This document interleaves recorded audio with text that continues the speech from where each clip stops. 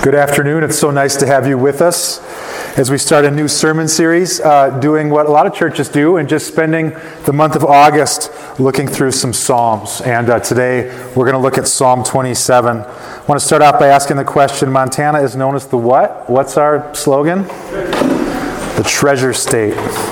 So Montana is known as the treasure state, but if you think about it, very few of the things that we consider as treasures always existed in that form. Most have been altered by some harsh force over time in a manner that we would consider having brought improvement or added value. Consider something that's found pretty common throughout the state. Consider sapphires. You guys familiar with how sapphires are formed? Most geologists agree that these stones existed deep within the earth in a more common form, and then something subjected them to high temperatures and extreme pressure, which transformed the rocks at their very elemental level into what we would consider a gem, into what we would consider a treasure. And then earthquakes and volcanic eruptions brought them up closer to the surface where we sometimes find them.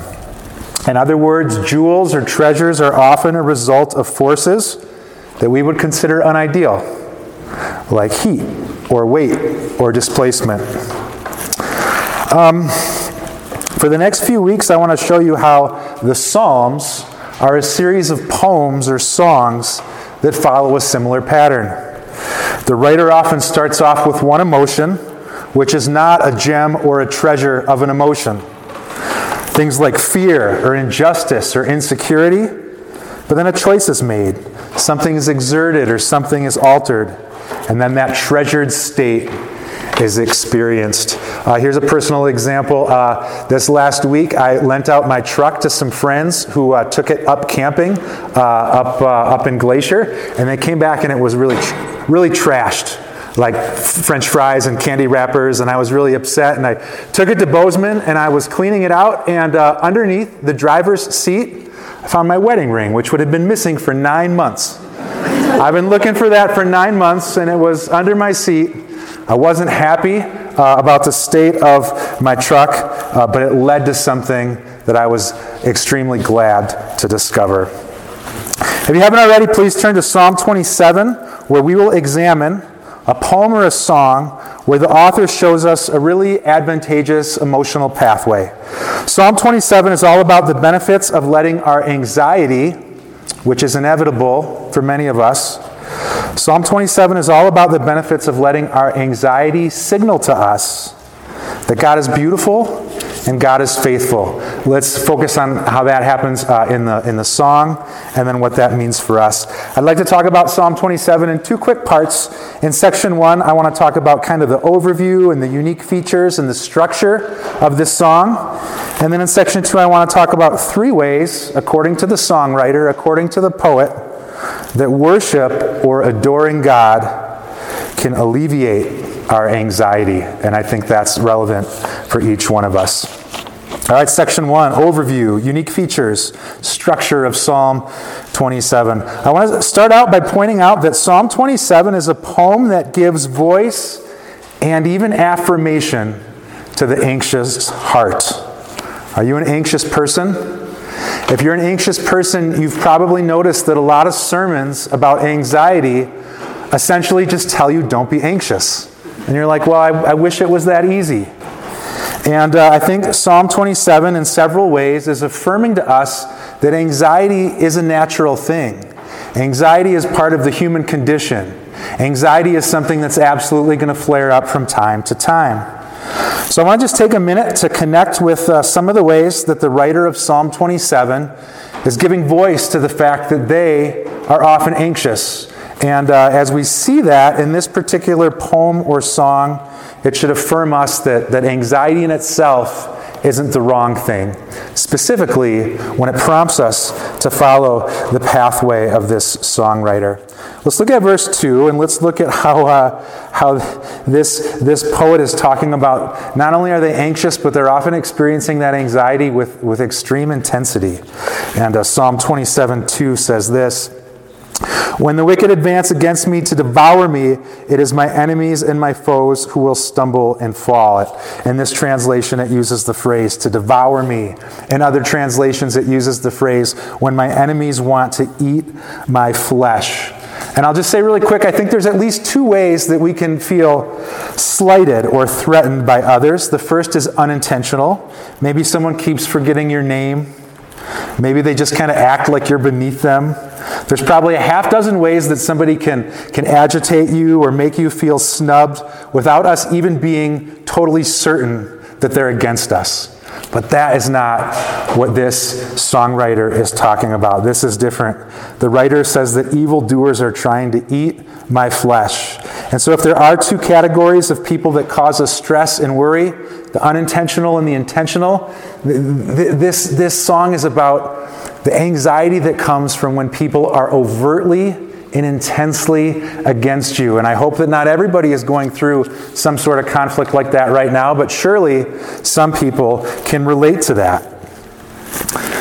Maybe there's a person or a force in your life that has the potential to consume you right now. Maybe it's a person, maybe it's a boss, maybe it's a business rival, maybe it's bankruptcy. But if there's anybody here that feels like there's some sort of tension or conflict in their life that is just out to overwhelm you, you can relate to the writer of Psalm 27. You can understand the anxiety that they're giving voice to. How about in verse 3? It says this in verse 3.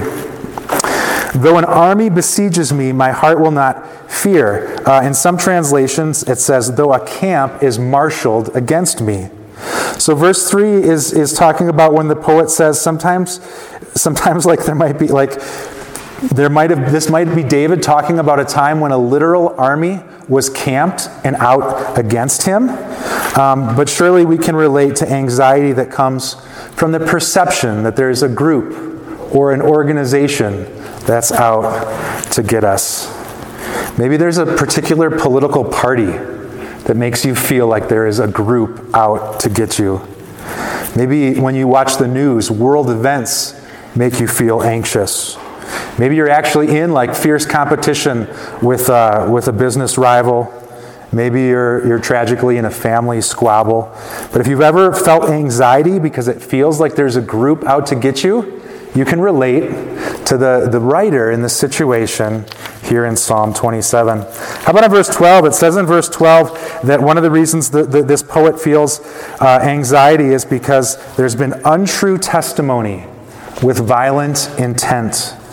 And so that verse 12 introduces us to the idea that sometimes people lie or speak untruly about us. And of course, this is a huge sense of anxiety. Maybe somebody said something about your kid that your kid did not actually do. Maybe there's gossip in the neighborhood surrounding you that's inaccurate or unfair. Maybe you're actually getting taken to court right now by somebody who is a liar or a con man. If untrue testimony is causing you anxiety, then you can relate to Psalm 27. You can understand this perspective. And let me wrap up this point with verse 10. In verse 10, the songwriter says, my mother and father have forsaken me. And if we're honest, a lot of times our deepest anxiety comes from some sort of pain that we went through in the past. My mother and father have forsaken me.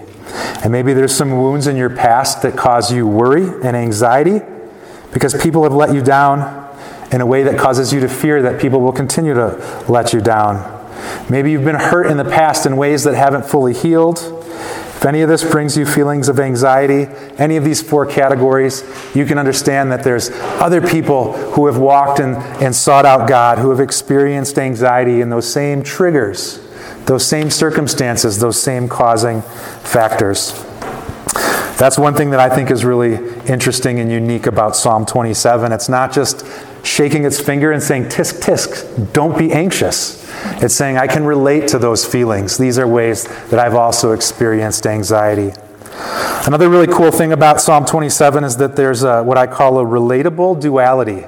Okay? Let me talk about what I mean by that. I want you to notice that the songwriter is affirming that God is the source of help And if you have time to circle these or look them up later, in verse 2, in verse 3, in verse 5, in verse 6, in verse 10, the writer of Psalm 27 is saying God is the source of all help. But then in verses 9 and 13, the narrator is saying, God, will you please help me? Isn't that interesting? That the Bible is telling us that we can recognize that God is the source of something while also crying out to God to provide us that thing. That's what I call a duality. That's what I call dimension. Everybody just take a quick glance around the church. There is nobody else in the room right now that is drawn on a piece of paper. People of faith are not two-dimensional. We're three-dimensional. We're complicated. We often have a duality. And what Psalm 27 is saying to us, which I think is encouraging, is that you can recognize on one level that God is the source of something, while also crying out to God for that thing. I wish I had more answers as to how that all works. That's not really what the Psalm's about, but it is showing us that that's absolutely something that can be true about us. We can believe that God is a particular something even when we are starving to experience that something. It's a really cool part about Psalm 27. All right, the third and final thing that I want to show us that is just so beautiful about Psalm 27, is this. The poet actually shows us how he or she steps from anxiety into the treasured state, which in this case is adoring and worshiping the beauty of God. The poet is actually showing us, it says that it's a Psalm of David. We know historically that sometimes some of those Psalms were written by the poets in the court of David. So when I say he or she, I'm not trying to be all liberal and with the times. I'm just saying we honestly don't know who wrote it. And it was somebody who knew anxiety. And whoever wrote Psalm 27 shows us how they step from anxiety into this treasured state of a better place that we would all want to identify with and live within. Let me very quickly read the first 4 verses of Psalm 27. And as I do, I want you to notice the transformation that takes place. There's these external forces that are causing anxiety, but that brings the songwriter into a different, better, more ideal, treasured state. The Lord is my light and my salvation. Whom shall I fear? The Lord is the stronghold of my life. Who should I be afraid? When the wicked advance against me to devour me, it is my enemies and my foes who will stumble and fall. Though an army besieges me, my heart will not fear. Though war break out against me, even then I will be confident. So there's anxiety, there's fear, and listen to what happens in verse 4. One thing I ask from the Lord, this only do I seek, that I may dwell in the house of the Lord all the days of my life, to gaze on the beauty of the Lord and to seek him in his temple. In other words, we already pointed out at least 4 things that are causing extreme anxiety in the life, in the heart, in the soul of this person. They're experiencing extreme worry and anxiety, just like we inevitably do from time to time. But then, the poet tells us, when that anxiety strikes, I turn my attention to the beauty of the Lord, and I find myself in a better emotional and spiritual place. Have you guys ever heard, I'm sure you've heard of that the experiment. It was done all the way back in the late 1890s by that guy Pavlov and his dog and the bell. Do you guys remember that? Most people don't know that Pavlov was not a psychologist. He was not a behaviorist. He actually studied digestion. So he was studying digestion in dogs, and he noticed every day when his assistants came into the laboratory, his dogs would start salivating because they were expecting that they were going to get a treat. And he thought that was really interesting, and so he started doing some experiments, and eventually he did the famous one that you probably heard about in high school, where every time he would ring a bell, he would give the dog a treat, and after only a day or 2, by ringing that bell, the dog's mouth would start salivating.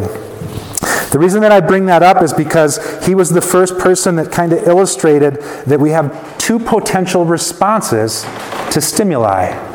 The first is unconditioned. Like the first was just when the people walked into the room, the dogs just naturally thought they were getting a treat. That's an unconditioned response. And then he went on through the bell and through some other things to show that you can have a conditioned response.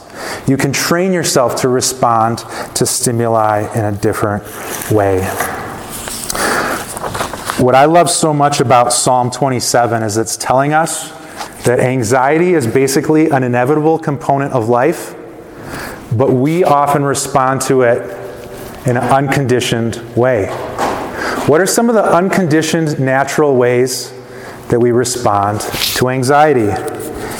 Maybe some of us light up and smoke a cigarette. Maybe some of us pour a glass of alcohol or two. Maybe some of us eat a gallon of ice cream. Do you notice I didn't make any eye contact when I said that one? I didn't want anyone to go home and be like, why was he looking at me when he said eat a gallon of ice cream, right? Some of us get so anxious, and I'm not making light of this, we just put on sweatpants and don't leave the house for a day or two, right? Some of us have a problem with social media, and maybe we go online and feel like that's giving us the control that we don't have in our anxious state. What I'm trying to point out is these are all, in a loving way, I'm trying to point out these are all unconditioned responses to anxiety. And what's so beautiful about Psalm 27 is it's telling us we can have a conditioned response to anxiety. Because what the songwriter is doing in this beautiful song is when they experience anxiety, through grace, through discipline, they remind themselves that God is beautiful, God is faithful, God has order in our lives. And we can focus on that. We can let our anxiety drive us into that realization, which leaves us in a far better spot than we were at any time up to that juncture. The writer of Psalm 27 is telling us that they are an anxious person. They know anxiety. They share at least 4 of their triggers with us. But when anxiety begins to set in for them, their response is conditioned. They respond by becoming a worshipful person. And we just saw when I read verses 1 to 4 that anxiety hits, this person turns their thoughts to the beauty and the presence and the availability of God. And I'd suggest that in addition to just trying to encourage us, this psalm is also a model for us to have that same conditioned response to anxiety. Don't eat a gallon of ice cream. Don't light up a cigarette. Don't stay in your house for 2 days. When that anxiety hits, remind yourself, God is beautiful. God is in control. God has a plan for your life. It's not easy. It doesn't happen right away. But I believe this psalm is reminding us from somebody who experienced it that we can condition ourselves in that way. Let me wrap up in the next couple minutes with 3 ways that I think this psalm also shows us that adoring God, worshiping God, helps alleviate our anxiety. The first one is this. It tells us in verse 5 that by focusing on the beauty of God, it helps the poet grasp the likelihood of the Lord's future presence and interaction. Let me read verse 5 really quick. For in the day of trouble, he will keep me safe in his dwelling. He will hide me in the shelter of his sacred tent and set me up high on a rock. So we've already had kind of these 4 verses of anxiety and worry, but there in verse 4, by reminding that we can be conditioned to look at the beauty and the order and the control of God, all of a sudden the songwriter at that point is reminding themselves of the likelihood of the Lord's future presence and interaction. Let me try to think of a personal example of a way that focusing on the beauty of God and who God is helps us grasp the likelihood, the future, the likelihood of God's presence and interaction. About 3 years ago here at the church, we were reading through the Bible, and when we were reading through the book of Ezekiel, it's just full of these really strange visions that God has given that prophet Ezekiel. And we came across this one that I had never heard before. I was not familiar with it. And it's in chapter 47. And in Ezekiel chapter 47, it says that in the end times, and I don't know if it's literally going to happen or not, the Bible hints that it is, but it's also a metaphor, it's an illustration. Regardless, it says in Ezekiel 47 that the tabernacle, the place in Jerusalem where God's presence dwells, is going to have water that leaks out the front. Right here in Montana, we can relate to things that leak, especially roofs. But this water is going to be healing water. It's going to flow down towards the Dead Sea, and when this fresh water is so healing and so powerful that when it gets to the Dead Sea, it's going to reverse the bitterness and the saltiness of that water, and all of a sudden, not only the river but the Dead Sea will be teeming with life. And it says that it's a vision, it's a dream. It says that trees are going to come up on the embankments, and those trees are going to be so powerful, that even their leaves are going to be medicinal. And I thought to myself when I read through that vision, what a beautiful glimpse at a beautiful God. God is saying that in the end times, one of the things that he wants to show is that he has healing for the nations, healing for Israel, healing for you, healing for myself. And in the time since, I've found myself in several situations where I kind of had that radar in my head. I don't know if I want to get involved here. This is a messy situation. This person needs a lot of help. This person needs a lot of assistance. And then Ezekiel 47 comes to my mind, and the beauty of God, that God wants to bring healing to people, reminds me that our job as God's people is to be facilitators and bringers of that same healing. So that's just a quick example of how Psalm 27 is telling us that by focusing on the beauty of God, it helps us anticipate the Lord's future presence and interaction. Another thing that we see here is when we focus on the knowledge of the beauty of God, it brings about experiences of the beauty of God. Let me read verses 7, 8, and 9 before we celebrate the Lord's Supper. Notice how it moves from like knowledge to experience. Hear my voice when I call, Lord, be merciful to me and answer me. My heart says, if you seek his face, your face, Lord, I will seek. Do not hide your face from me. Do not turn your servant away in anger. Do not reject me or forsake me, God, my Savior. Though my father and mother forsake me, the Lord will receive me. Teach me your ways. Lead me in the straight path. Do not turn me over to the desire of my foes. I remain confident of this. I will see the goodness of the Lord in the land of the living. Wait for the Lord. Be strong and take heart and wait on the Lord. And if you have time this week to read through Psalm 27 in its entirety, there's this beautiful transformation that takes place where by talking about the knowledge of how God is beautiful, the songwriter goes on to experience that beauty. So I just want to challenge you guys, whether it's through worship here at Big Sky Christian Fellowship, whether it's through getting to church a little bit early at another church that you attend, whether it's by writing down intriguing things that you're learning about God as you're reading through your Bibles at home, whether it's about putting Bible verses on your mirror or places that you look. When we focus on the beauty of God and we build up our knowledge of who God is, Psalm 27 is telling us we're that much more likely to have an experience of it. Isn't that a beautiful thought? For the last couple of years, we have to read here a lot in the winter when things get dark and you can't always be out and about as much as you want. And I started to read a lot of books about Arctic explorers. And, they're just like holed up in their ship all day and they're frozen in Antarctica and there's nowhere to really go and nothing to do and they're all getting scurvy because they're not eating enough, vitamin C. But they are writing about these beautiful things that they're seeing. And as I'm reading just about the beauty of the Arctic and winter places, and I'm in front of the fireplace with a blanket on, my wife would often walk by and say, hey, do you want to come out and go cross-country skiing with me? And I'd often just be like, no, I want to finish this book. And then one day the irony dawned on me that I'm reading about the beauty of Arctic and winter places from the warmth of my living room without actually, and I'm so inspired by these great explorers without ever actually going off into remote and wild places. Needless to say, that encouraged me to get off the couch and go up to the ranch and go down maybe hills that were a little bit steeper than I felt comfortable going down. Knowledge about the beauty of something often stirs us to experience it on our own. And Psalm 27 is telling us that's a spiritual principle that the songwriter has experienced that can be true for us as well. Well, at this point, I'd like to invite the worship team to come forward and conclude our service where we will celebrate the Lord's Supper together. If you're a guest to this church, I just want to say that we have an open table and you are welcome to celebrate communion with us. If that's not something you're comfortable doing,